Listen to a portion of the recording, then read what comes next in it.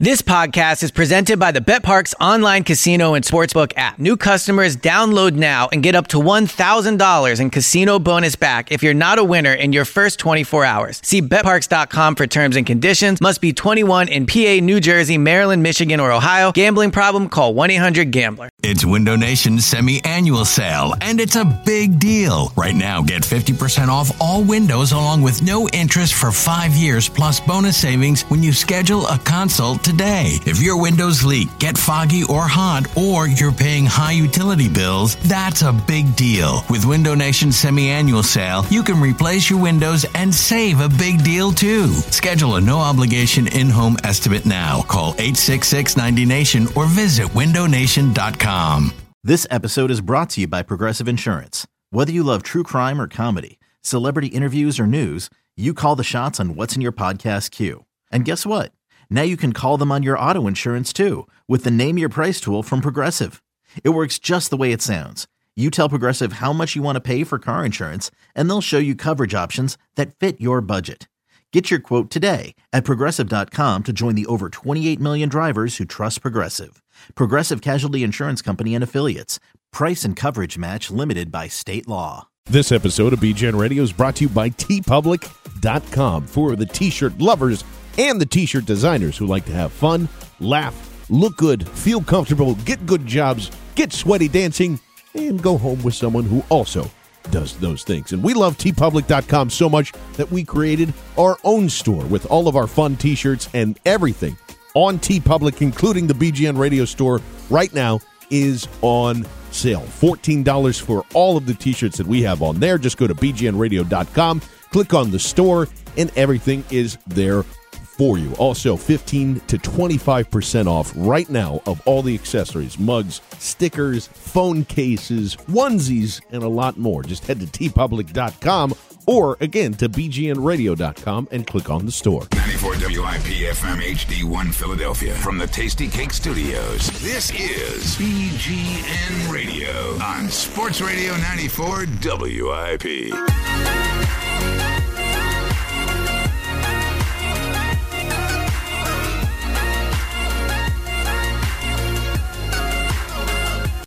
Oh, what's going on, Bleeding Green Nation?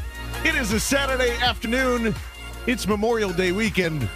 The beers and the bourbon better be flowing. That's all I got to say. It is John Barchard and Mr. Brandon Lee Gouton, and joining us this afternoon from EaglesWire.com, Mr. Teron Davenport as well. Gentlemen, how you doing today? Oh, I'm doing well, man. It's a holiday weekend, so definitely excited about that. And, hey, talking shop, too, can't beat it. John, I love the What's Going On T-shirts that have added to the BGN Radio store. My dad is a big fan. Oh, he is loves he? them. Yeah. Chimed in already? So, yeah, there's you can head to bgnradio.com. We actually have a sale going on for Memorial Day weekend up until Sunday. A lot of great Philly-related T-shirts going on there. So, yeah, why not wear the What's Going On now? They can yell it and do all that stuff. Well, we're going to get into OTAs and a bunch of other things, but the reason why Teron is here is if we can have a moment of silence. I believe James Zeltzer is dead. Wow. Yeah. He just how did that happen? The trolley. If we could just have a moment of quick silence there, Titus, just for a moment there. Yes. Oh, beautiful.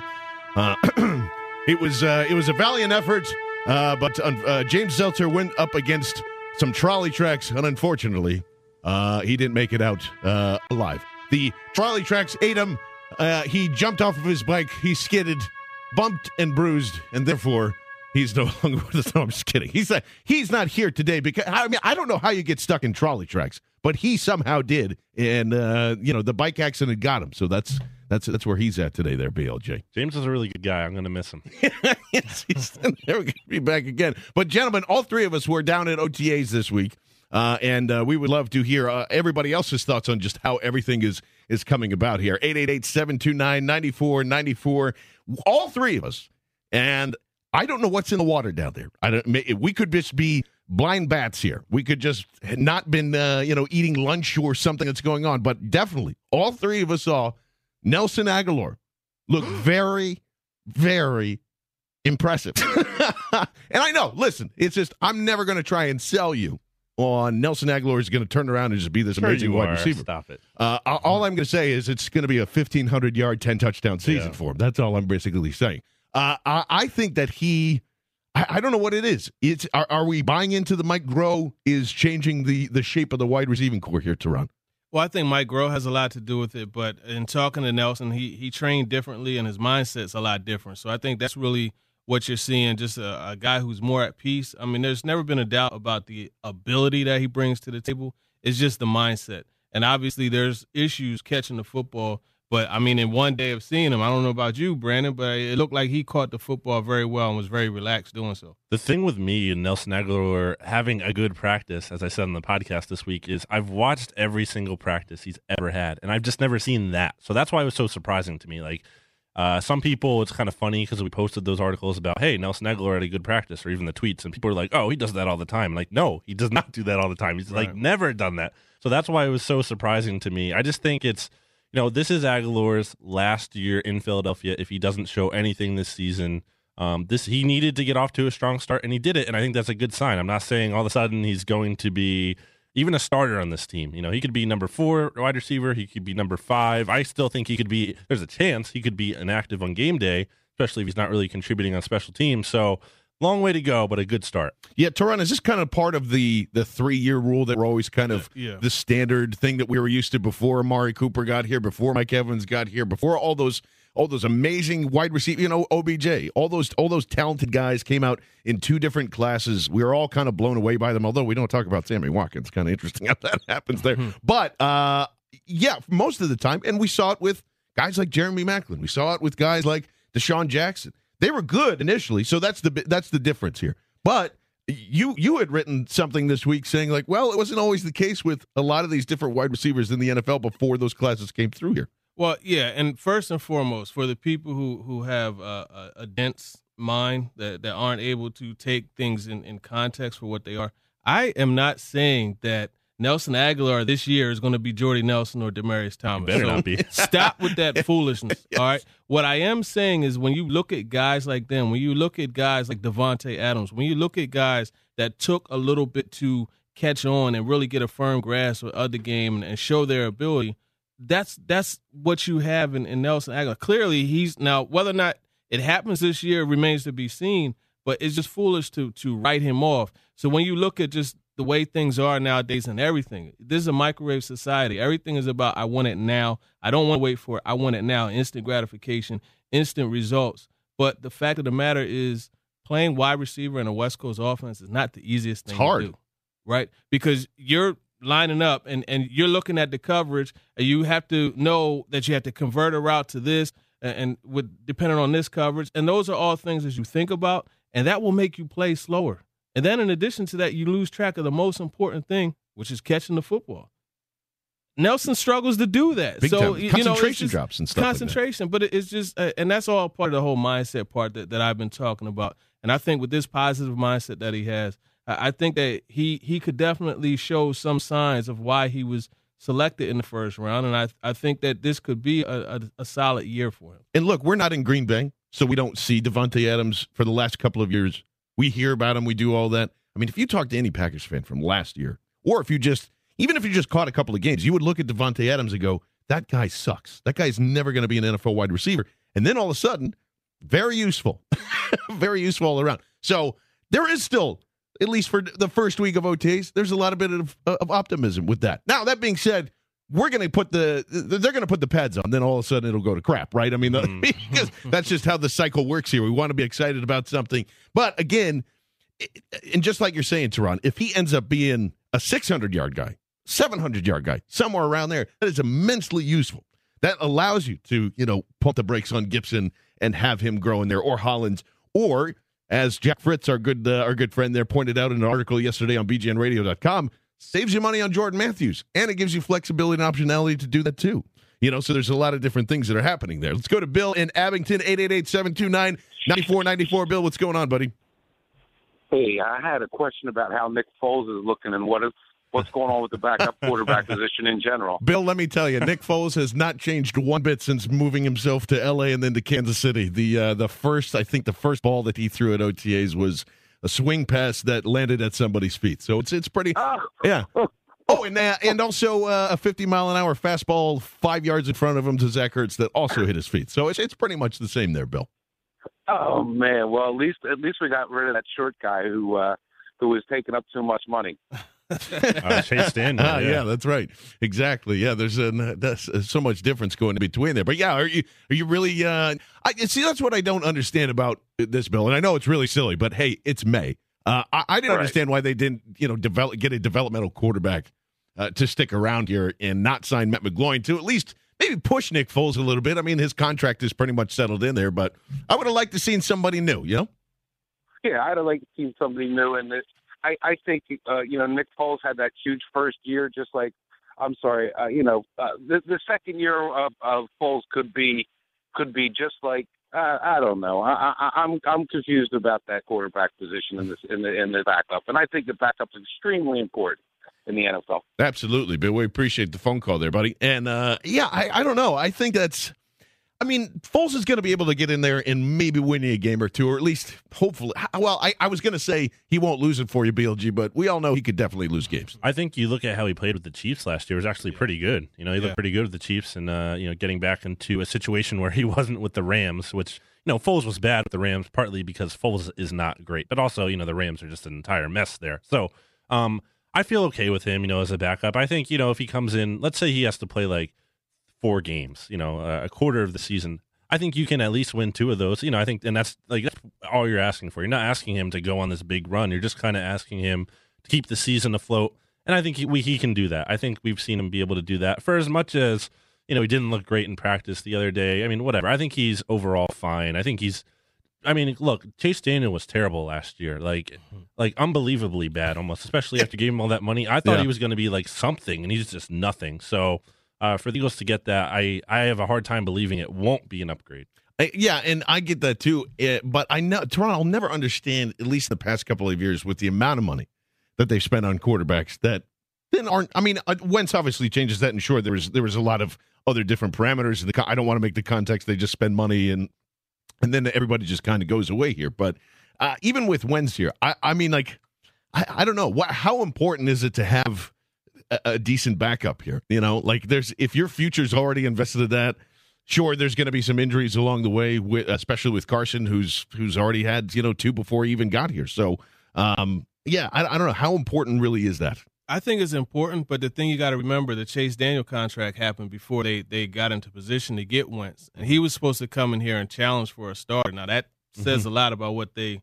Think about Sam Bradford, but, obviously Bradford's gone. But that's going to be breakout MVP year, Sam Bradford. Thank you very much. When you look at Foles, though, in the 2 games he had last year, in which he started for Kansas City, I think he played solid. You look at three touchdowns, no interceptions, so 410 yards. So the guy was decent, and he is a quarterback that if you have an injury, God forbid Carson Wentz goes down with injury, he could come in and as you guys mentioned, spell you a couple games and keep you in those games and possibly win them for you. And most importantly is the veteran mindset that he brings to the table. He's someone that coming off the field, Carson Wentz, when he makes a mistake or even when he does something well, he could go to him. He's definitely used to making them. Yeah. 16 of them or 14 of them to be exact. Exactly. But, he could go to him and say, what did you see on that play? And that's important in the development of, and also having what I call the QB incubator. Not only do you have the 3 former QBs, but you have a veteran quarterback also that he could go to when he comes off the field and also in the meeting room. Absolutely. And, the pressure's off of him too. So he can kind of be the mentor role that everybody's somehow always starving for in a locker room there. It's like, oh, you need Chase to be a mentor. After year 1, I don't know. There's different perspectives that you could see there, but that's what coaches are for, man. There's 700,000 people that have played quarterback on the Eagles roster somehow, so I think it'll be okay here. But the other things that did impress us at OTAs, I got to tell you what, folks, that first-round pick's looking pretty good. Pretty good. I know there's not a lot of that you can take away with, the physicality's not going to be there, but it's not no contact. There is, some hand jiving and a lot of different things there, BLG. Derek Barnett going up against Lane Johnson in a one-on-one there. beat him a couple of times. Lane returned the favor a couple of times later as well there. But, I mean, I think if anybody had any hesitation about Derek Barnett not being a great player initially, probably needs to change their tune sooner than later. That was a really good battle between him and Lane in practice the other day. I remember he won, too, like how we know he wins. He got around the edge around Lane, and he got around, and he pressured Carson. And then he also won in a way that we didn't really, we're not really used to seeing with that spin move. You know, that's not something like he did a ton in college. That wasn't what he was exactly known for. For him to pull that out at this point already, you're feeling good about something like that because it shows, you know, maybe he's a little further ahead than we expected in his development. And honestly, I think, you know, there's a really good path for him to get playing time because, you know, look, Vinny Curry, we heard that talk earlier this week that I think he had said that, you know, he had played with a brace on last season. He was hurt. But still, man, he only played 40% of the snaps behind Connor Barwin, who was really not all that effective last year. And look, you know, even if that was all true with Curry and everything, they still added Chris Long. They still drafted Derek Barnett. So it's not like they're clearly just banking on him to be the guy they thought when they signed him. So I think, you know, Barnett's going to have an opportunity to come in here and play right away. And I think he can be like better than people expect right away. The thing I like about Barnett, and I've said it all along, is those hands. Yeah. And you're right, the spin move, I think that's a really good example of his willingness to further develop his game, you know, continuing to work to get better despite being a first-round draft pick, despite being what I will say, and you can put me on record with this. Hold on, let me get my pen. Despite being a better pass rusher than Myles Garrett. Oh, my God. And that's not – listen, Teron's been saying that for the last couple of months here before they drafted him. And I think when you look at the hands, man, those hands that he has are they're quick. You know, you could tell that he's really worked on that from an early point in his career and continued to work on it coming into the Eagles. We talked about his working with Chuck Smith, the former Falcons guy, defensive end, who now has his own camp developing pass rushers. We talked about that on the podcast, so make sure you guys listen to that. But, yeah, I mean, those hands are really good, and that's going to help him in the times where, you know, you're tired and you're going against that bigger guy who is stronger than you. If you're able to keep his hands down and keep them off of your chest plate, that just enhances your ability to get to the quarterback, to bend the way he does, to run sideways the way he does. So, and then you add, that's what I'm saying, you add more of those wrinkles in along with that, like Beetlejuice with the spin move. And then all of a sudden it's just like, well, I know what he's doing here.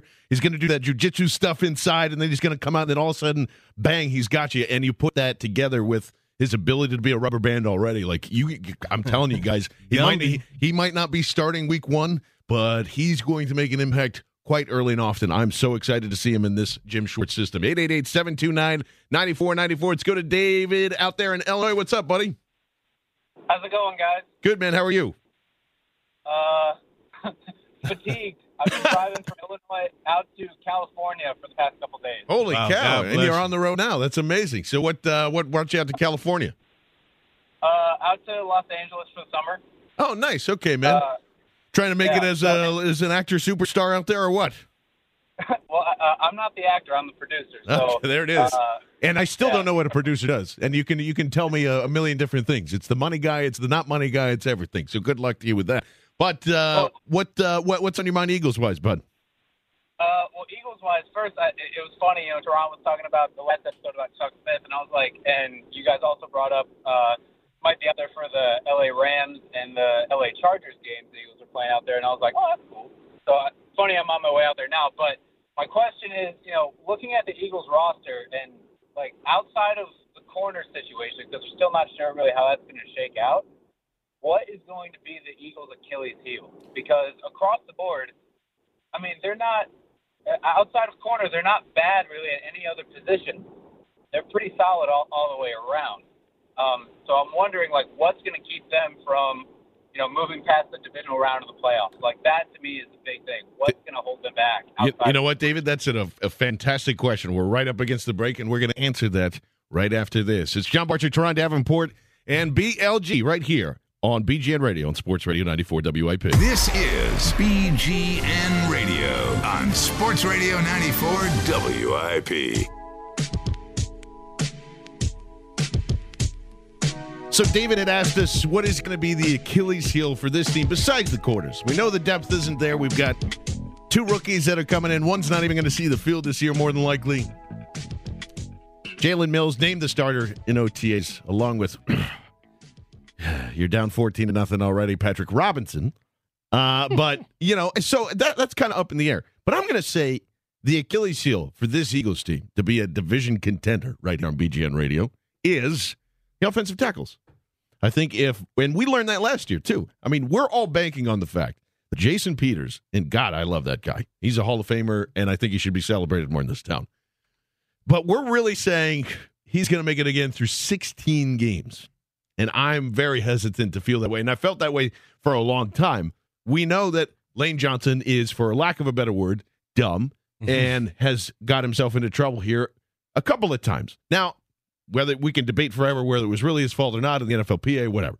But still, I mean, if you take away either one of those guys, we saw it last year. That affects everything. It affects your running game. And granted, they didn't really have a lot of the horses that's there now with LeGarrette Blount. I think you will still be okay in the middle to convert some of those things. But I don't know. I think BLG, that would slow this team down and force them once again to not make the playoffs. I think it's kind of an underrated concern, probably an underrated need for the team, and they probably would have addressed it this year in the draft if the draft wasn't just so awful. Yeah, with offensive line talent. For me, though, John, it's not the offensive line; it's Carson Wentz. I mean, I think that's the whole X factor here, right? I mean, like we can talk as much as we want about Alshon Jeffrey and Torrey Smith and Mac Hollins, Shelton Gibson and Donnell Pumphrey and LeGarrette Blount and all these guys and the chemistry with Ertz and Matthews, and we can talk about the defensive additions. We can talk about all this stuff. It doesn't matter if Carson Wentz doesn't take the next step. And now some of these pieces should help him do that.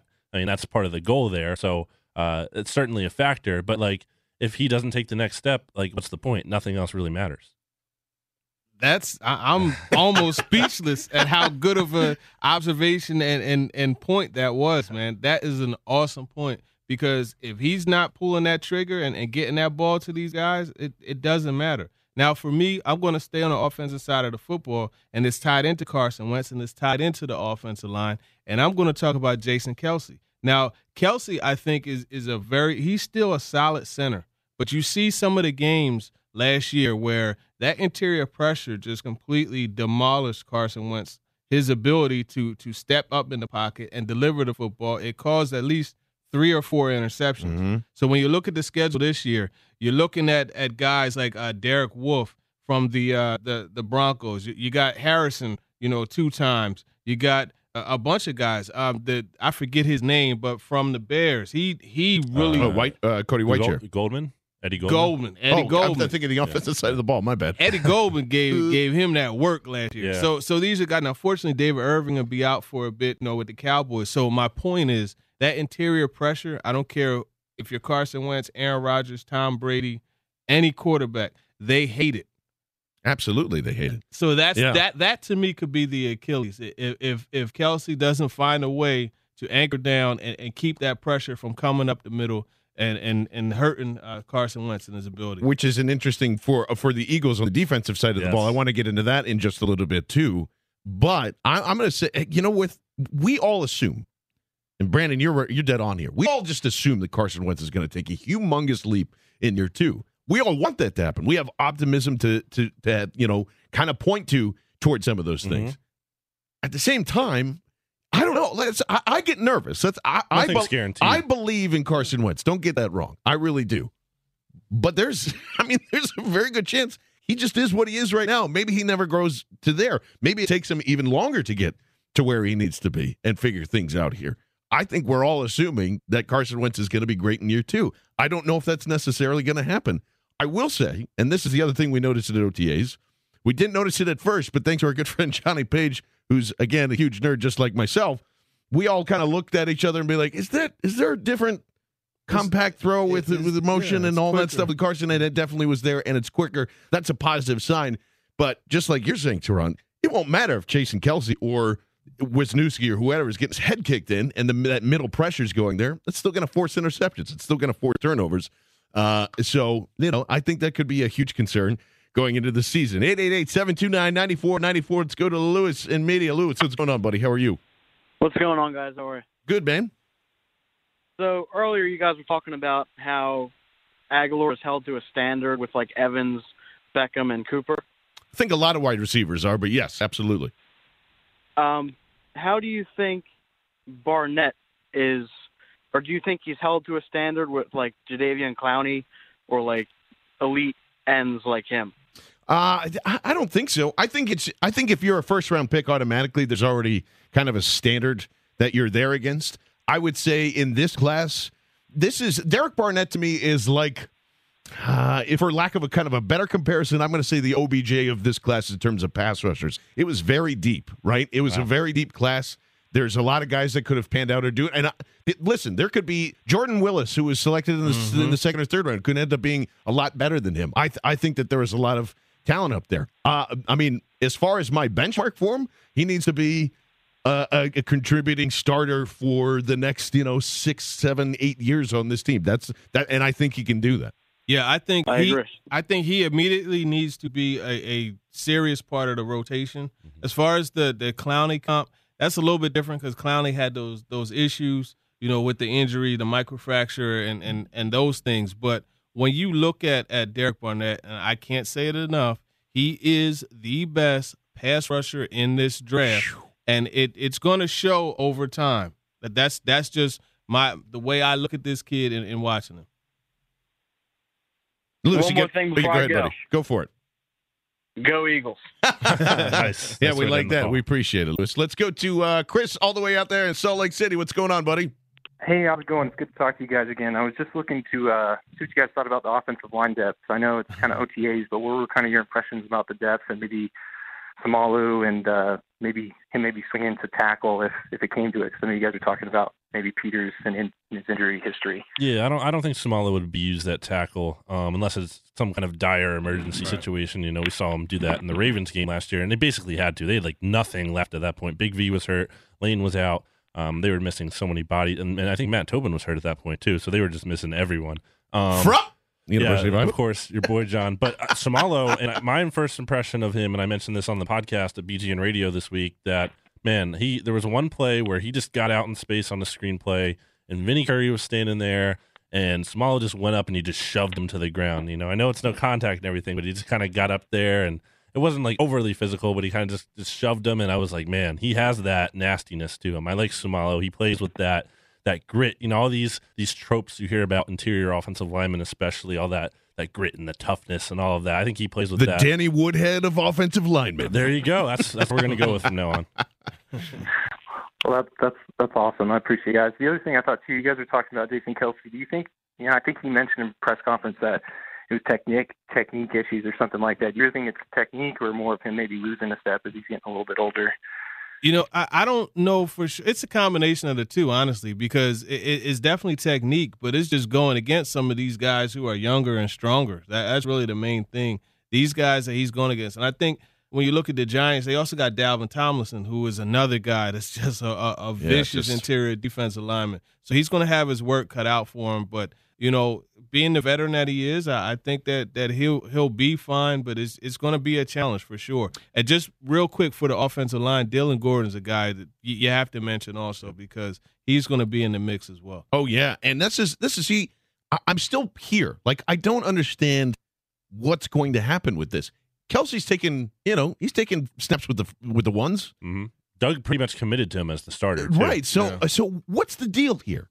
I guess it's not as trust him.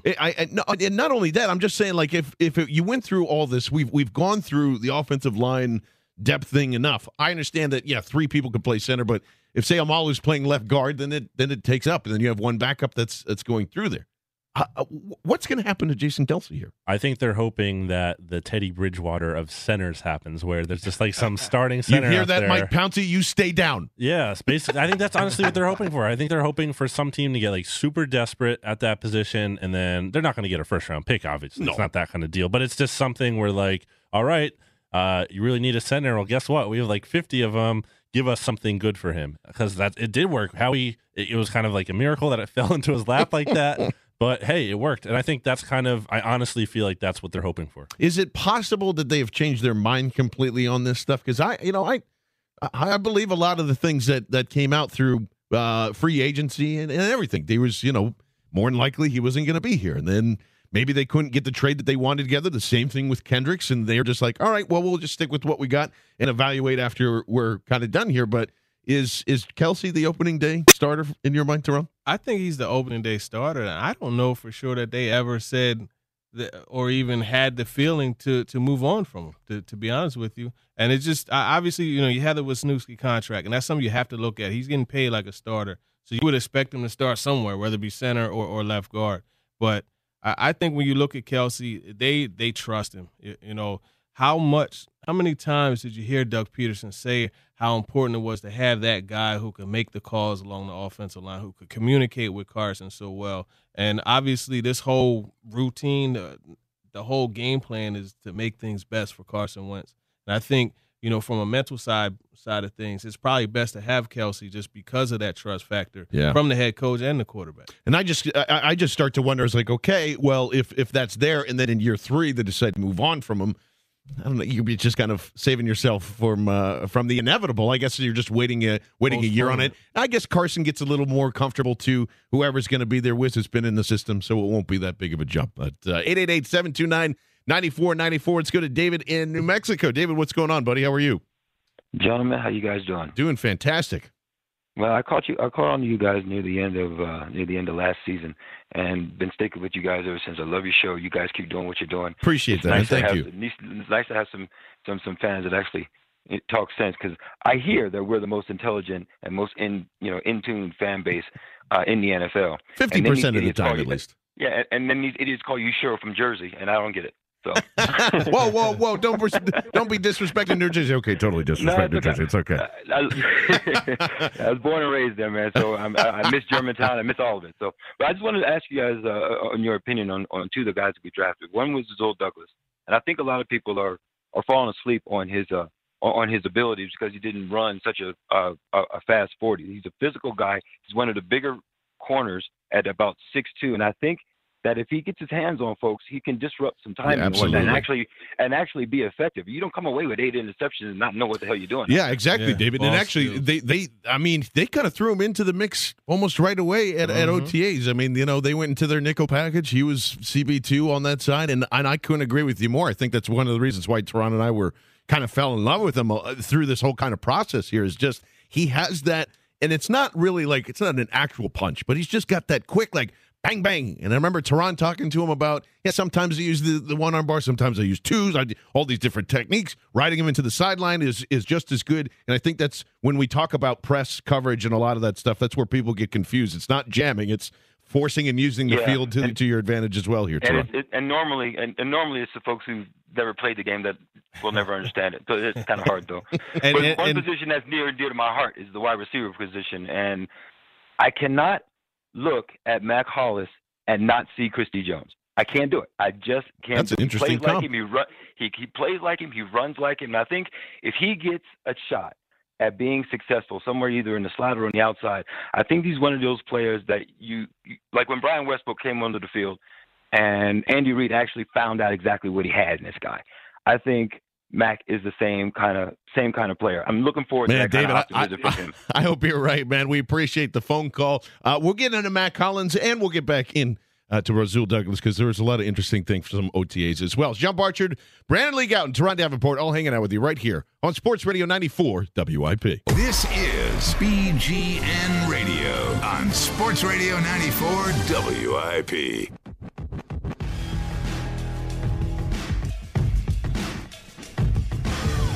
Hall of Famer Mac Hollins, as we should start calling him now. Forget Nate Brown. Forget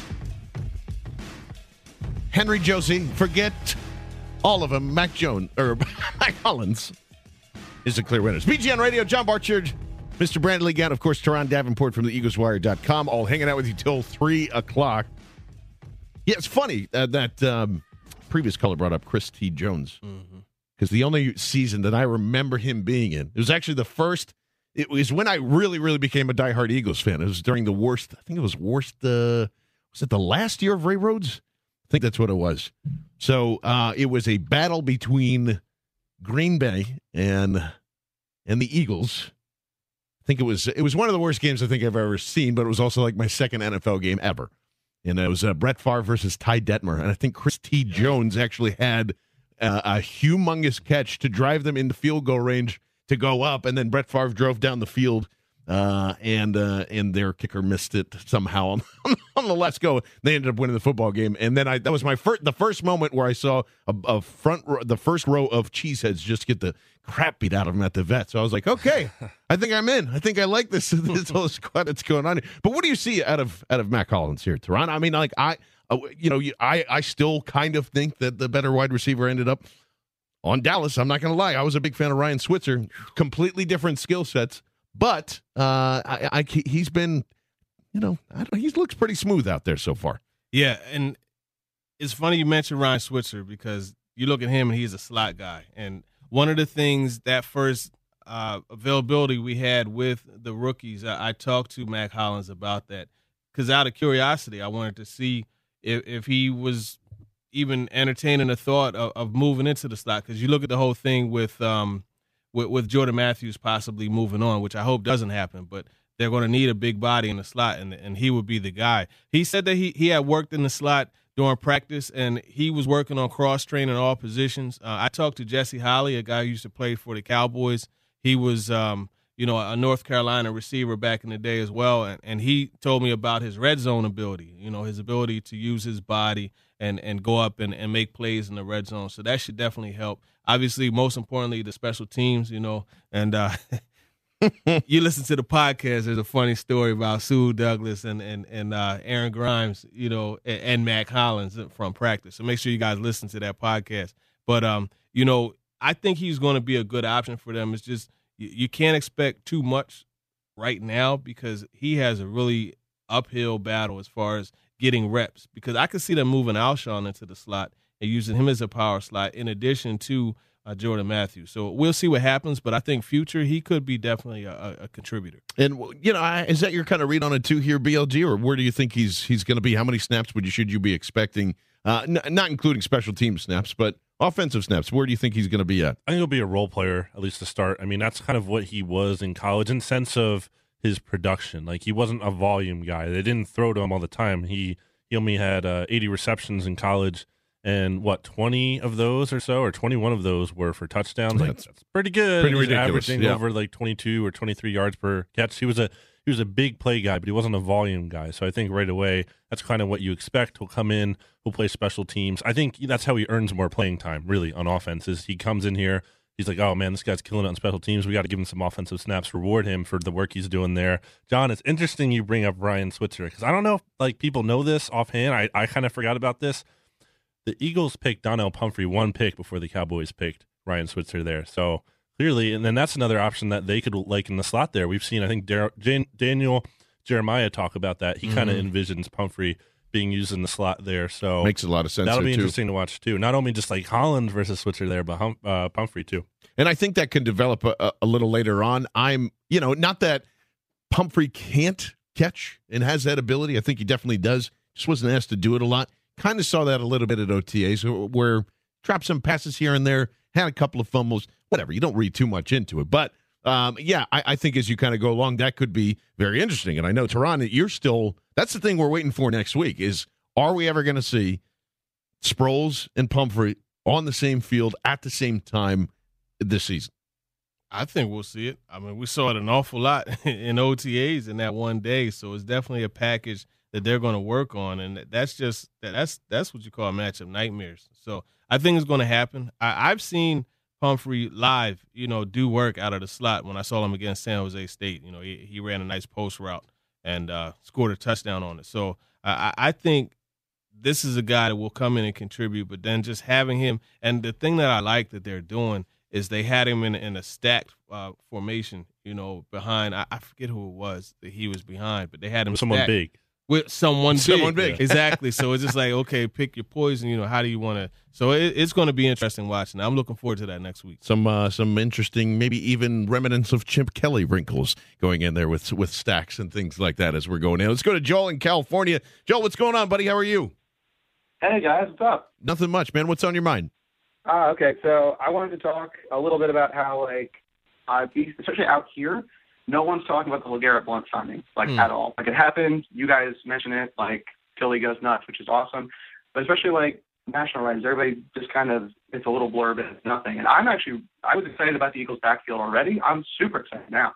Yeah, I mean, so am I. And by the way, you can get your Philly Blunt T-shirts right on BGNradio.com and the BGN Radio store. So thank you for that little heads up that would there. take a little extra explaining back here. But it'll be worth it. Yeah, I think it's and even guys like Mike Tanner had mentioned that too, where it was just going to be like, hey, I think this is really not just for the Eagles, but in the NFL, this could be a really significant underrated signing in free agency. And look, we've all said it before. I'm not expecting him to come out here and be 200 carries and carry the load, but sometimes he's going to be able to do that, BLG. And for the most part, his skill set is what's going to make Doug Peters' aggressiveness feel a little more comfortable when you keep getting those 1 or 2 yards and keep the drive alive here. Yeah, so he fits from that perspective. And really, when I think people talk about his role, he's just really the new Ryan Matthews. Like I think he's a better Ryan Matthews, because Ryan Matthews, for as talented as he is, he can't stay on the field. He gets and his injured neck's attached all the time. Good. His neck is attached. He fumbles a lot. Ryan Matthews fumbles a lot, not just like a little bit, like a lot. It's a big problem. We saw it last year at the Detroit game, and even did it late in the Minnesota game. It didn't matter, but still, it's like inexcusable fumble. So I think in that sense, Blunt is an upgrade. And the Eagles running back group wasn't exactly great last year, but to have him in here, it's exciting. Joel, any final thoughts here? We're just up against the break here, bud. Yeah, no problem. I just want to say I appreciate you guys doing that Why I'm an Eagles fan post thing. It's been great to read everybody's. Thanks, man. We'll get insight into that. It's something that means a lot to me, and I appreciate seeing why other people treasure it so much. So. Absolutely, buddy. Thanks for checking that out too. Yeah, all of the BleedingGreenNation.com. You can do your own fan posts and do a lot of that fun stuff where you can just write about like the experiences and why you became a fan. It's why the community is so awesome over there. And guys like Joel, who's already out there in California, we can connect and do all that stuff. So that's what we like to do here. We got more of it, including Marcus Hayes, you huge freaking douchebag. We'll get into that next. It's BGN Radio, John Barcher, Teron Davenport, and Brandon Lee Gowton right here on Sports Radio 94 WIP. 94 WIP FM HD1 Philadelphia from the Tasty Cake Studios. This is BGN Radio on Sports Radio 94 WIP.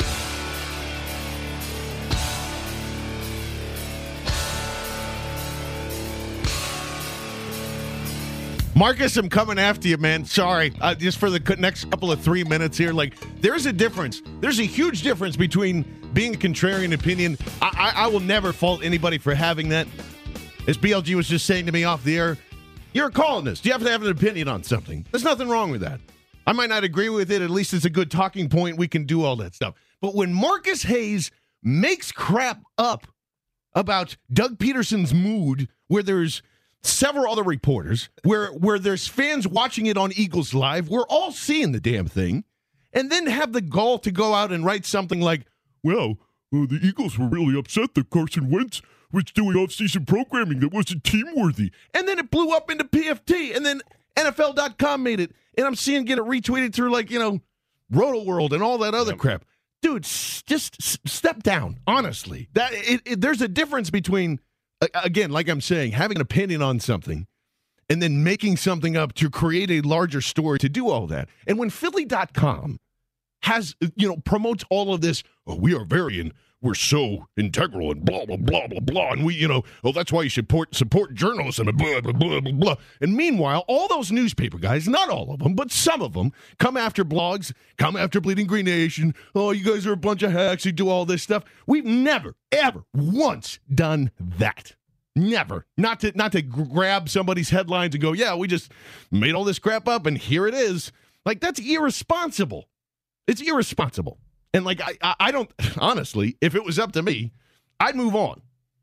Because that's ridiculous. And just all the stuff that leading up to that anyway, like, I was never a huge fan of him before we even got into this business, before we were just hanging out, enjoying the information just like you and I. Marcus Hayes is garbage. And honestly, I lost whatever little bit of respect that I had for him this past week when you're fabricating stories about somebody's mood. It's ridiculous. I don't know. I'm sick of it, BLG. Sorry. I can't take it anymore. You should be sick of it. It's a lie. It's just a lie that's getting perpetuated and put out there. Literally, no. Teron, you were there. John, you weren't there because you were outside. That's right. I was not there. We were sitting. Teron and I are literally sitting right next to each other. Like, the basis of that story, like, no one else felt that way at all. Like, clearly, this is like one person's opinion, and again, being presented as fact, and there was like multiple writers who weighed in on Crossing Broad. Credit to Kyle Scott, who did a good story kind of debunking the whole Marcus Hayes thing. And there was one guy anonymously who said that I can tell you from people in Carson's camp that they got the sense the team was fully behind it. And further, Doug Peterson had like a quote when he was asked about this back in earlier this offseason. Yeah, March at the Combine. Yeah, he said he was fine, or it just helps him get better. Basically, he said he was fine with it. And then, so you have all of that. It's just ridiculous. It's getting picked up. The fake news part of it is getting picked up by Pro Football Talk, CBS Sports, Roto World. They did a segment on it on NFL.com. It's crazy to me. What was the other thing about it? Why don't you riff a little bit, John, here while I try to find it? Yeah, go ahead, Tara. Let me say this. I've done a couple shows on PST with Marcus, and I have a lot of respect for him. I just think in this case, what he should have done is probably presented this more as his viewpoint, his way of seeing things, as opposed to the way it was presented as concrete fact. I think that's really what the issue was. I would never knock another person for allowing their opinion, their view of things to be in their article, but I will knock you for doing it as fact. And I think that's where the issue was. And the one last thing before I get off it here is just that the fact that Marcus Hayes had the chance to ask Doug Peterson directly for like a 16-minute press conference if he was unhappy with Carson Wentz, and he didn't. Not at all. Not once. He had the chance to ask him, and he didn't do it. And look, and Teron said this before, you can do that crap on the side, too. Yeah. You don't have to ask at the press conference. You can sneak up, just be, I just wanted to clarify something real quick before I put it out there. And instead, he's just like, oh, yeah, I saw by his wink, he was winking at me. So that means that he was, actually, Carson shouldn't have been doing that, and that's ridiculous. Like, I couldn't believe I read that. It's some of the reasons why you get the OTAs and things like that. You're like, oh, my God. Just get us to the regular season again, so these type of things don't pop up here. But I don't know if you have any thoughts on that. You're more than welcome to chime in. We're going to keep the Eagles train rolling as well. 888-729-9494. Let's go to Jay in North Philly. Jay, what's going on, buddy? How are you? What's going on, guys? Listen, I just want to tell you about Howie real quick. I'm gonna give you a quick thing of how I believe Howie took the league over, right? Whoa. So Howie, what happened with Howie was, Howie got stuffed in the broom closet because of Chip Kelly. They gave Chip Kelly the keys of the city. So Howie didn't take that very well. So Howie, while he was in the broom closet, he was analyzing everything around the league, right? He was analyzing habits of owners and all of that. So then Howie, what he did was he designed this hoodie and this mask. So what Howie did was he started catching owners and players down dark alleyways and jamming them up and saying, look, I need this, and you're going to give it to me for little to nothing, pretty much. Stick-up kids came out to task. So Howie did was, even with LeGarrette Blount, he let LeGarrette Blount stay out there. He was like, look, I know ain't nobody going to take you because I already told nobody not to touch you. So I'm going to let you sit out here, I'm going to let you sweat, and then I'm going to come grab you, and then after the draft and everything, and then we got him. So you look at this, and you look at what Howie has done. Howie has made some very spectacular moves going throughout this whole offseason. Yeah, I mean, Jay, I don't agree with that. I don't know if he's taken over the league, though. I mean, I think as far as all right, let me get it to as far as GM wise, as far as general managers wise, he's the best GM out there right now. As far as what he's been able to do, what he's been able to do, you can't take that away from him. Look what he's done right now. He's made some really good moves. I'll give him credit for that. Getting Alshon at the price tag that he was able to get very smart is definitely a good thing. Bringing in these guys on these deals, the 1 year prove it type of deals. The move to get Tim Jernigan, that was a really good thing. Now I'm not going to say he's the best GM because there are some guys. I mean, Bill Belichick. Bill Belichick, but hey, I mean, let's face it. What John Lynch was able to do to the Bears, man, that warrants some mention too. But except for the C.J. Beathard thing. But other than that, it was good. That was terrible. Yeah, it was bad. But I think what he did was set this team up to have future success. It's going to be interesting to see how this whole thing plays out, especially for next year, because you got guys, your top two receiving options outside of Zach Ertz. You're looking at Alshon and Jordan Matthews. These guys are going to be fighting for, not fighting each other, but, they're going to be positioning themselves for more and more targets. So that's something. Got to get more money. Hey, you brewed competition. There's no getting around that. That competition in that facility is going to be at an all-time high. So I think that's what he did really well. Yeah, and it does a couple of different things, too. It allows guys like Gibson and Hollins to kind of, just like you were saying, BLG, be more of those role players that kind of come into their first year, which a lot of the times, and really it's true of any position, but especially at the wide receiver, you're expected to play right away. You're expected to go in there and do the thing. And it's nice to kind of have that, little buffer zone going through there. But I know you definitely don't think that Howie Roseman's that high yet. There are still a lot of cap issues here because of bad signings. We could theorize that and be like, well, Jeffrey Lurie was kind of involved in some of those too. And sure, there's the whole take my team back thing. It's a wild time in the past 3 years in this front office. But I would say that Howie's climbing out of the cellar for a lot of the people that thought, this guy's never going to have it. Oh, yeah, there's no question he's had an encouraging offseason, I would say, overall. But when you're grading Howie Roseman's whole body of work, I would say the word is ordinary. And I'm stealing that from Roto World, who kind of did a general manager rankings earlier this offseason. They had Howie Roseman 21 out of 29 returning executives. Here's the thing about Howie Roseman's whole body of work. The Eagles are 56-56 with 2 first-round postseason exits, so no playoff wins since he's been GM. Is that like best in the league? No. Is it the worst in the league? Not exactly. I just think he's kind of been in the middle. I think he's had an encouraging showing this offseason and moving forward. But again, like I was saying earlier, when it comes down to the Eagles' Achilles heel this offseason or this season rather, and all of that, the Wentz is the make or break. Wentz's development is the make or break factor for him. He can do all these moves. He can get LeGarrette Blount, and it could be a masterstroke signing. It doesn't matter if Carson Wentz doesn't take the next step. That's right, and that's why it's so important. It's not only just for the team; it's for him too. I mean, if Wentz somehow doesn't pan out, then you got to start to seriously question a lot of different things. And the things that happened past Carson Wentz were going to have to be completely immaculate here regarding a lot of that going on. I'll probably say he's one of the best traders in the league. Oh, yeah. No, I think he always comes out. He's the Danny Ainge of the NFL when it comes to never losing a trade. But there's still a long way to go. Too. Oh, and the cap. Yeah, absolutely. Even though it's tight, there's still ways around that. I want to get into that, too, especially with Jeffrey and his situation moving forward in a lot of these one-year deals. Let's go to Rob in Wilmington first. Rob, what's going on, buddy? Hey, fellas. Rob from Wilmington calling again. Thanks, buddy. First of all, I want to say thanks for standing up for journalism. I really appreciate you guys talking about, true journalism opinion versus fact and all this fake news stuff with the Philly.com stuff. But what I wanted to ask you guys was, all things being equal, having Carson Wentz as quarterback, would you rather have the 2009 Chip Kelly team with Deshaun and Macklin and LaShawn McCoy, or this talent group? Also, happy to see Teron on the air. Put it in the review and said more Teron. Glad to see you guys listening. Absolutely, man. We'll always try. We'll always try to get Teron in the rotation here. I think, man, that's a pretty good question.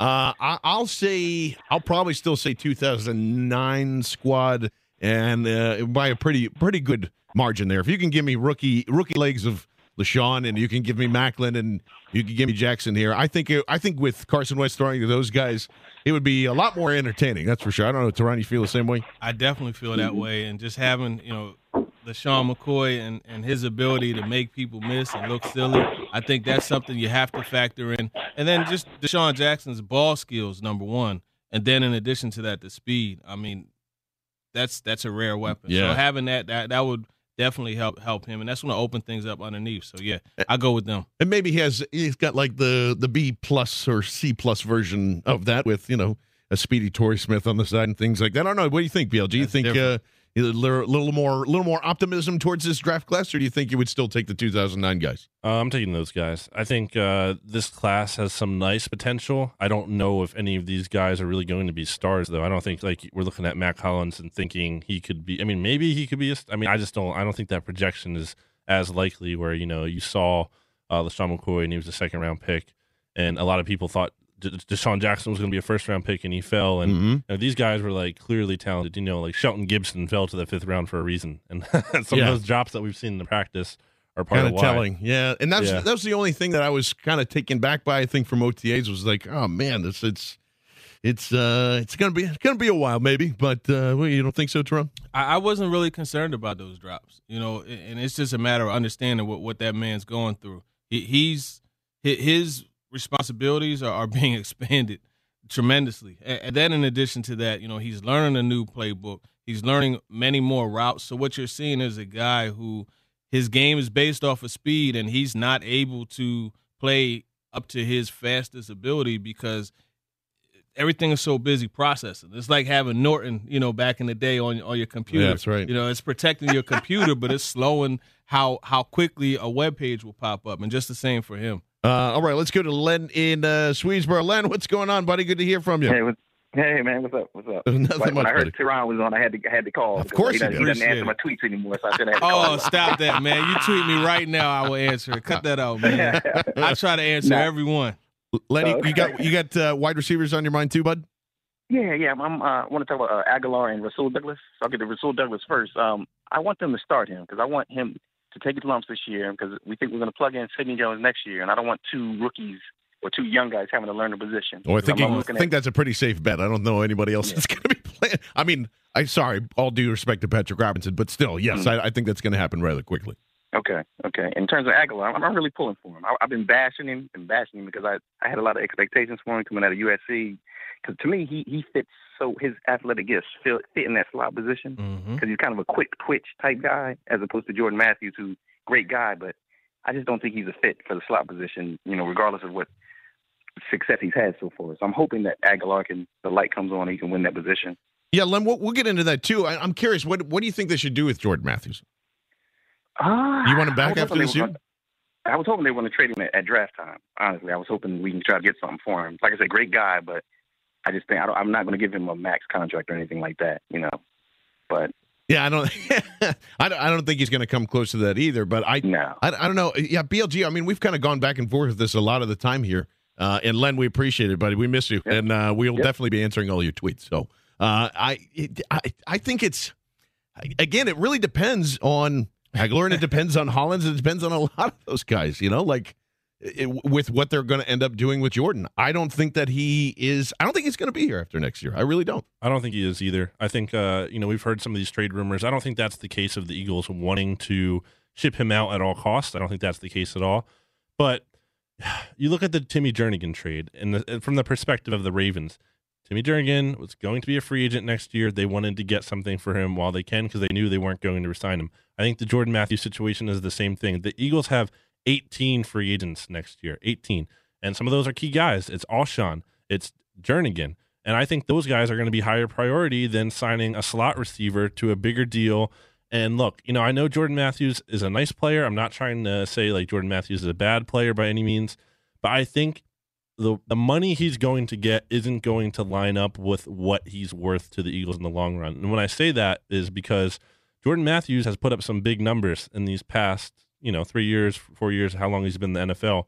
But there's a problem with some of these numbers. And part of the problem is a lot of them have been acquired in garbage time. Now, you can debate, like, garbage time, it's subjective. But to a certain extent, I went through and looked at it, and I think, 9 of his 19 touchdowns were, obvious situations where the Eagles are just out of the game. And you watch it. You see it. The Eagles get down in a blowout, and Jordan Matthews kind of starts to have a big game. Arizona Cardinals game from a few years back. I don't want to pay a guy when a lot of his production is being. So they're going to come to the table with those numbers. That's the thing. They're going to come to the negotiation table and be like, "Look, Jordan Matthews has all these numbers," and I'm kind of, if I was there, I'd be like, "Well, yeah, look, a lot of these were acquired in garbage time. At least I went through the percentages. It's 25% of the yards, 25% of the catches, and almost 50% of the touchdowns. So I can't sit there and be like, we can just give you a blank check because we have all these other guys to pay.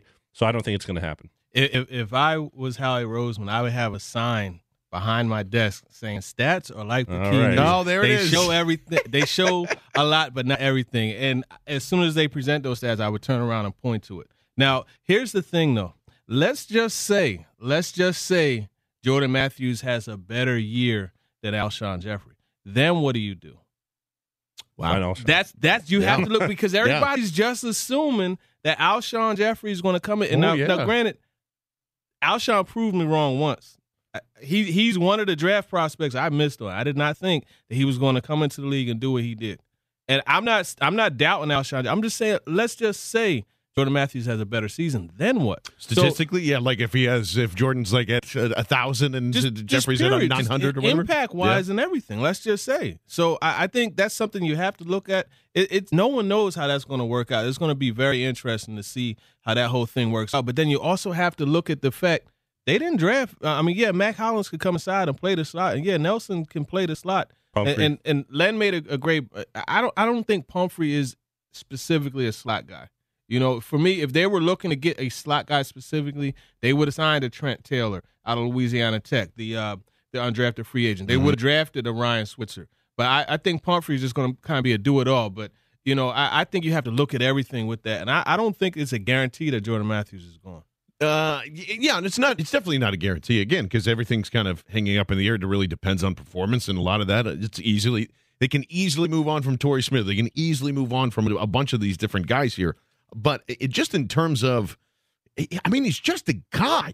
He's just a guy. Here's what I want to ask you, and we'll get into it after the break. What does Jordan Matthews do well? What's the first thing that pops in your head? It's like, Jordan Matthews does this. I'll tell you. We'll have your answers at 888-729-9494. It is BGN Radio on Sports Radio 94 WIP. This is BGN Radio on Sports Radio 94 WIP. So we were asking you, what does Jordan Matthews do really well? But before we get into that, some news that just came across about an hour ago.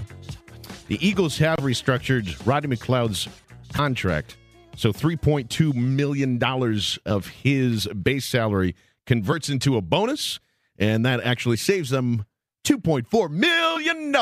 So that's gives him a little room. Again, we were just talking about Howie and how he kind of does all that cap stuff. Well, there's a perfect example of that. But BLG, I know that we've been asking this question back and forth here. And we'll get to your phone calls in just a little bit, too. 888-729-9494. What's Jordan Matthews do well? I don't know. What's his thing? That's why I asked on Twitter this week. I got a bunch of responses. We had to go to Tehran here. Tehran, what does he do well? This is what he does well. And when you look at him, he's a very reliable receiver working the middle of the field. He's a guy that is he will reliable? work the seam routes. You have your drops. But if you look at a lot of the times, and especially for Carson Wentz, because if you ask Carson, he'll tell you that Jordan is well, maybe not now, with Alshon and some of the other guys, but he last year, I know he always said that, one of the guys he likes to go to was Jordan Matthews, and especially in those clutch situations. Had to. There was no one else there. Well, I think Zach Ertz is a legitimate target. I think Darren Sproles is a legitimate target out of the backfield also. So, there were other options, but my whole thing with Jordan Matthews, look, receivers come in all different types of sizes, shapes, and ability. And for Jordan Matthews, he's that guy that you go to in a clutch situation. You need a catch in a 3rd and 4. You need a catch in a 3rd and 7. You rely on him to be able to use his big body to get in position. He's tough. He has a thorough understanding of the passing game. He could find the windows for the quarterback. And I know that there's a great deal of respect that Carson Wentz has for Jordan Matthews. Absolutely. And I know that, when the stuff hits the fan, Jordan Matthews is a guy that Carson is looking to first. Well, and that's a huge factor in this thing, too. You don't want to piss off your potential franchise quarterback, right? You would want that. You would want him to keep him around at least for that. He probably, I don't know what type of relationship he has with Nelson or anyone else of these guys, but they got the routine down, man. They got the fake tie. Let's just do business and go and do this thing. I think once, I would say to that point, the first 3 or 4 games, he was very reliable. We all remember that Cleveland Browns game when he initially first started, and Carson throws an absolute bullet in between, 2 defenders that probably should have done something, and Matthew was there to do it. Now, to BLG's point, though, it doesn't continue on throughout the season to do that. There are lapses where it's just game can't drag his foot. Yeah, they win that game if he makes that. It's a routine for a huge NFL deal. Receiver. It seems like kind of a. I'm not going to say it's routine to me, but for him, This is the second Washington game in Philadelphia. He couldn't drag his feet. He had a lot of space, and that's not something he does regularly. Honestly, I don't think we see him toe tapping a lot. Mm-mm. Yeah, well, you see him working on the inside a lot, so you're not going to toe tap as much. But right. I could come back with the Packers game. It's 3rd and long inside the 20. And this was after. This was right. I think this was when he hurt his ankle. Okay. But he's lined up on the outside, which everybody says he can't play on the outside. Carson looks to him. They convert to a different route, the fade, and they get that first down. He makes. Was the this catch. when the Eagles were out of the game? Was this the garbage time here or no? I don't know that it was They were garbage they were time. definitely- I'm kind of just teasing. No, I know what you're saying, but yeah, I mean, my whole thing is, and maybe I'm just overvaluing Jordan Matthews. Maybe that's the case, but when I look at him, I see a receiver that's reliable. And again, I know the catches. You have to get Make better those at things. that. Oh, You have yeah, to yeah. get better. Some the of drops, them are so you know. bad. They're Yeah. just so bad. And I Yeah. don't even know. It's just like you can. I don't know. I think catching is definitely. You got it or you don't. Like shooting in the NBA. For the kind develop- of. most You part, could yeah. develop as a pass catcher. You definitely can, and you can get better at it. But I mean, if there's no way to not figure out how to not drop a ball. Sorry for all the double negatives in there, but like it's just you can spend all the time. You can spend all the time in the world on jugs machines and things like that. Sure, you get repetition, muscle memory. There's all that. It improves, but you're still going to have those blimps and things like that to kind of go along there. And I'm not trying to say that Jordan Matthews has been a reliable part of this team, which has been a chaos. But at the same time, what's the price tag then for being that type of and I think reliable that's thing? what they have to figure out. Yeah. Let's go to Max, who's been waiting patiently in Allentown. Max, what's going on, buddy? How are you? Hey, guys. Thanks for taking my call. Of course. I take umbrage sometimes with Eagles fans, getting overzealous with this Howie Roseman phenomenon. I mean, this guy was ranked 31st by the Sporting News and of all Well, GMs. I mean, first of all, Sporting is can, but yeah, I understand. Yeah. Well, throughout the NFL, this guy isn't really respected, and why should he be? He's a lawyer. He doesn't have any football experience, and he's a GM. It just It's pretty good GM for a lawyer, though, bud. I mean, like you can't just like Come on. throw it all away. Listen, guys, the stats speak for themselves. 48-48 over his tenure, no playoff wins. I could step in and do a better job than that, okay? Let's just put it in realistic terms here. Now, Max, send us your all resume, the dude. signing he makes. Now, look, 2 years ago, Philly.com had a story about this, how he had the two worst signings in free agency last year. Vinnie Curry and Chase Daniel. the backup quarterback. Mhm. I just forget his name. Chase Daniel. Yeah. So those were bad contracts. Okay, that was supposed to be his specialty. We know he's not a player evaluation guy, but he's a contract guy, and those contracts sucked. They're terrible. I mean, they're not the worst. Yeah, they do suck, but they're not the worst things in the world here, too. I mean, like if Vinny doesn't really come out of this at all this season, you can move on from him. If Zach Ertz doesn't do that either, you can move on from him. Zach Ertz is another one that's a little overrated. Howie was bidding against himself. Okay, there wasn't any other suitors that he needed to put those contracts out in such high regard for.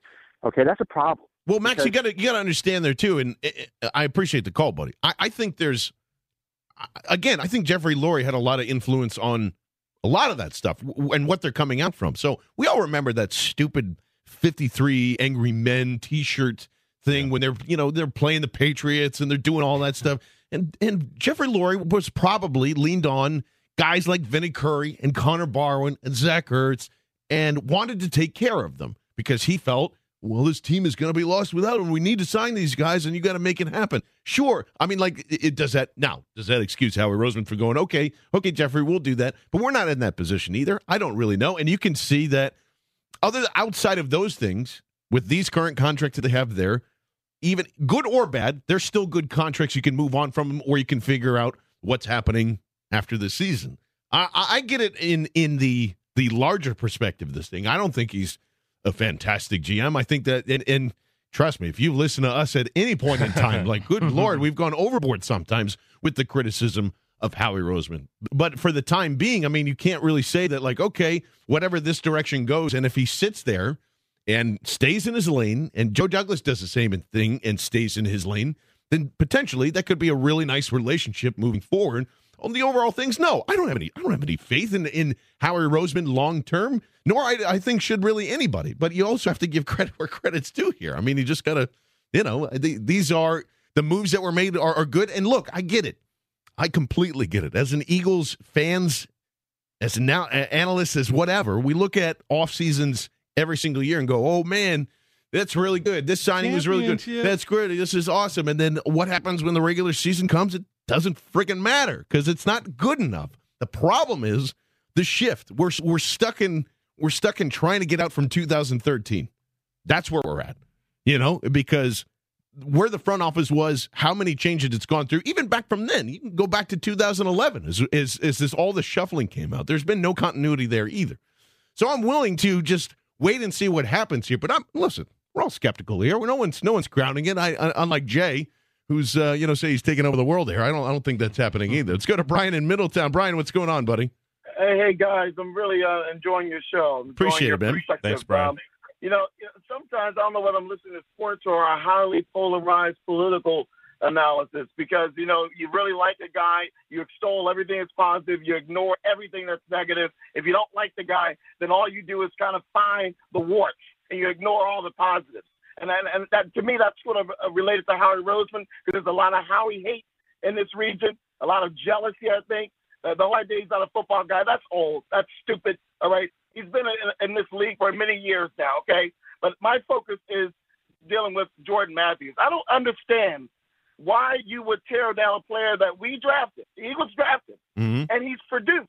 You know how difficult it is to actually draft players who actually can produce, at a respectable level at the NFL level? I mean, most draft choices fail.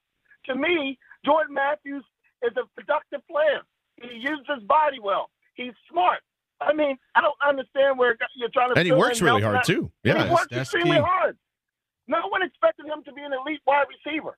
All right, he's been very. But you might have to pay him like one. That's the problem, Brian. That's my whole point. But we don't know that. We don't know. I'm not saying I do know that, but I'm saying that's possible. That it could come down to a situation where you look. The Eagles have the lowest amount of cap space in the NFL next year, and they have 18 free agents. And two of those guys are Timmy Jernigan and Alshon. And I'm not trying to say Jordan Matthews sucks. That's not my argument. I'm just saying you might not be able to pay him. Well, if that is the case, then if he tries to ask for too much, then you make a decision. But the whole idea is you're going to have to pay. All right, you're not going to get these guys dirt cheap. I mean, it seems like you want to get guys dirt cheap. No, it's just there's going to be better talent, and they're probably going to demand more. Like again, in just Brian, this is what I'm saying. Jeffrey's, in my mind, even though like maybe it's a bad thing to think, I think he's going to ball out this year. I think he's going to have 1,000 to 1,200 yards. I think he's going to have 7 to 8 touchdowns. And guess what? He's going to want Antonio Brown money. And if Jernigan does the same thing, and you have Fletcher Cox and those guys going on, he's going to want real money. Well, let me ask you this. Though, because we're saying this team may not be able to afford Jordan Matthews. What happens if Jeffrey does that? Do you pay Alshon Jeffrey the same amount of money you pay? Yes. Oh yeah. You would pay Alshon Jeffrey the same amount of money you pay Antonio Brown? Well, I don't know if that's it, but if he's out for a year, you pay him. Why did you sign him in the first place then? You brought him in to be the guy. Go ahead, Brian. You're contradicting yourself because one hand you guys says, Jordan Matthews, only 9 of his 19 touchdowns are in garbage time. Well, it meant 10 of his 19 were actually in the productive time. Alshon Jeffrey, excuse me, when did he produce for a playoff down team? Chicago, man. It's Chicago.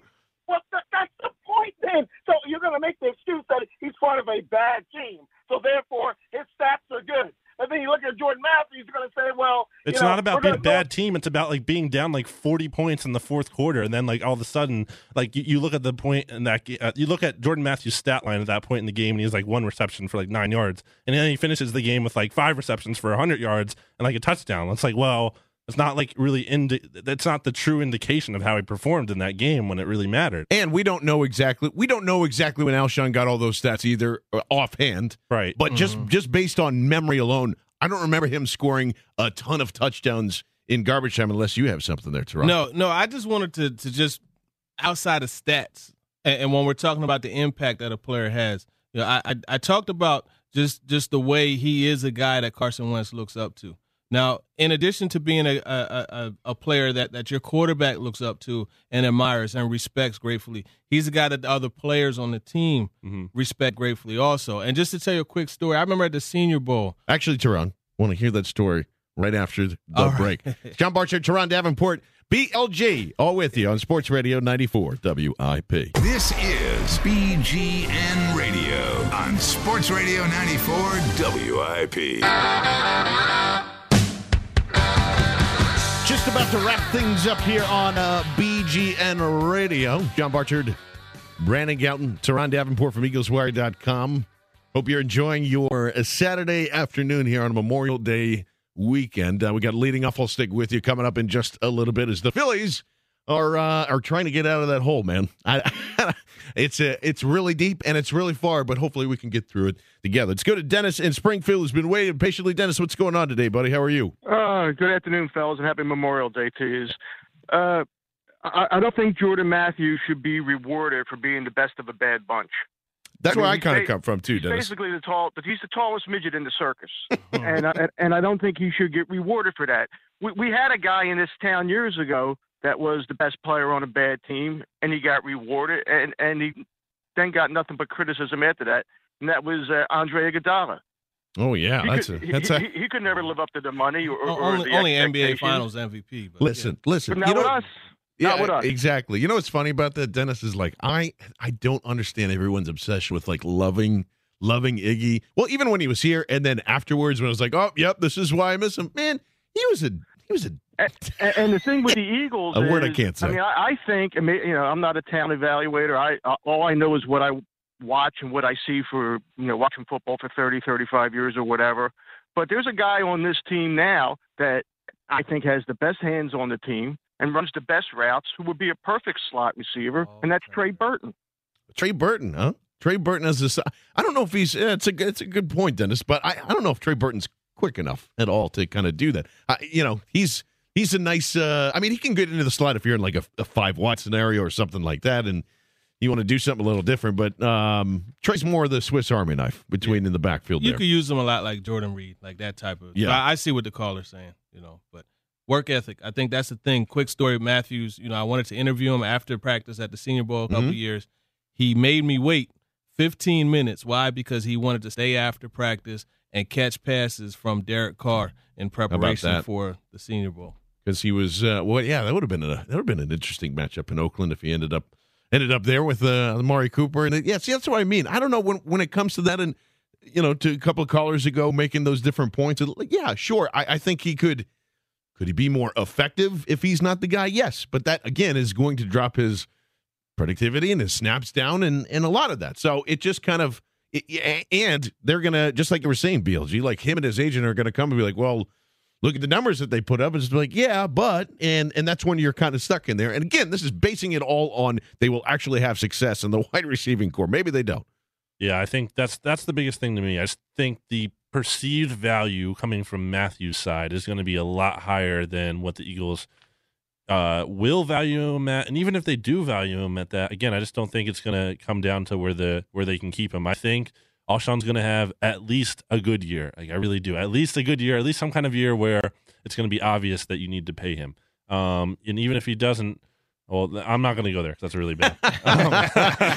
Don't talk about the bad things. I think Jernigan, I think he could have a big year, and then you have to pay him. And then there's some other guys. I don't have them offhand, but there's 18. There's 18 free agents. There's a lot of guys. They're not going to be like, it's not like all stars like that level, but there's going to be some depth guys like Burton. You just brought up Burton. Burton's going to be a free agent next year. Can you keep him? And Selleck's getting older. So there's going to be a lot of decisions to be made after this year. And it's kind of funny we're already talking about that because sometimes I don't want to because I just want to focus on this year and I want to see how they do this year. But that's how it is. Yeah, and I can't remember. I think Burton actually said to us that none of that was guaranteed anyway. Even the tender that he signed was so he can kind of go at any point in time. That's another guy that might not even be here when the season starts, depending on how things kind of pan out. I still think he will because he's cheap and he's a great weapon in case one of those other guys go down. But yeah, you bring up Jernigan, and I'm still kind of back and forth in Toronto. You saw him down in Baltimore, and now we're kind of getting our first glimpse of it now, and I'm a little more excited than I once was. Like, you start to understand it and go to that, and yeah, like I think he could have a really big year in playing into this, right next to Fletcher Cox and providing a lot of that middle pressure that they've been kind of seeking here. Yeah, and then the thing you always have to consider is just, all right, there's a lot of money already invested on the defensive line. So we'll see. Definitely Jernigan, he brings a lot, and you know what he has in him, that DOG. And he definitely, is a guy that will get that interior pressure, which is so important. Absolutely. So we'll keep the conversation going on bleedinggreennation.com, also bgnradio.com. Whether you are, searching for things on SoundCloud or iTunes, Stitcher, TuneIn. We're all in those facilities there as well. Just real quick, BLJ, do you have any parting thoughts as we're going out here? Speaking of that defensive line thing, Teron, you were talking about earlier the biggest thing with Carson Wentz, that interior pressure, getting that from Jason Kelce. That's why I think Timmy Jernigan and Fletcher Cox are going to be so critical this season. Absolutely, they are. Great point. Big time. And there's just, I don't know, Teron, what's kind of the lessons to take out of OTAs from this week? What are you looking forward to heading into next week here? This week, I'm looking forward to seeing Rasul Douglas in that secondary rotation. I want to see the ball distribution between the receivers. I want to see Matthews, Jeffrey, Nelson, all the guys, Torrey. I want to see that. And also, I want to see more and more and more and more of Donnell Pumphrey and Darren Sproles on the field at the same time. DJ Pumphrey. That's right. As we like to call him around here. But, and the same for me, too. I'm really excited to finally see some one-on-ones. I really do want to see Mac Hollins kind of take some of those guys on. I want to see, if I'm completely wrong about Patrick Robertson as well. So keep it tuned in. We'll have all OTE updates. We'll have a bunch of other different stuff as well. I'm John Barchard for Mr. Brandon Gowton. And, of course, Teron Davenport. This has been BGN Radio right here on Sports Radio 94 WIP.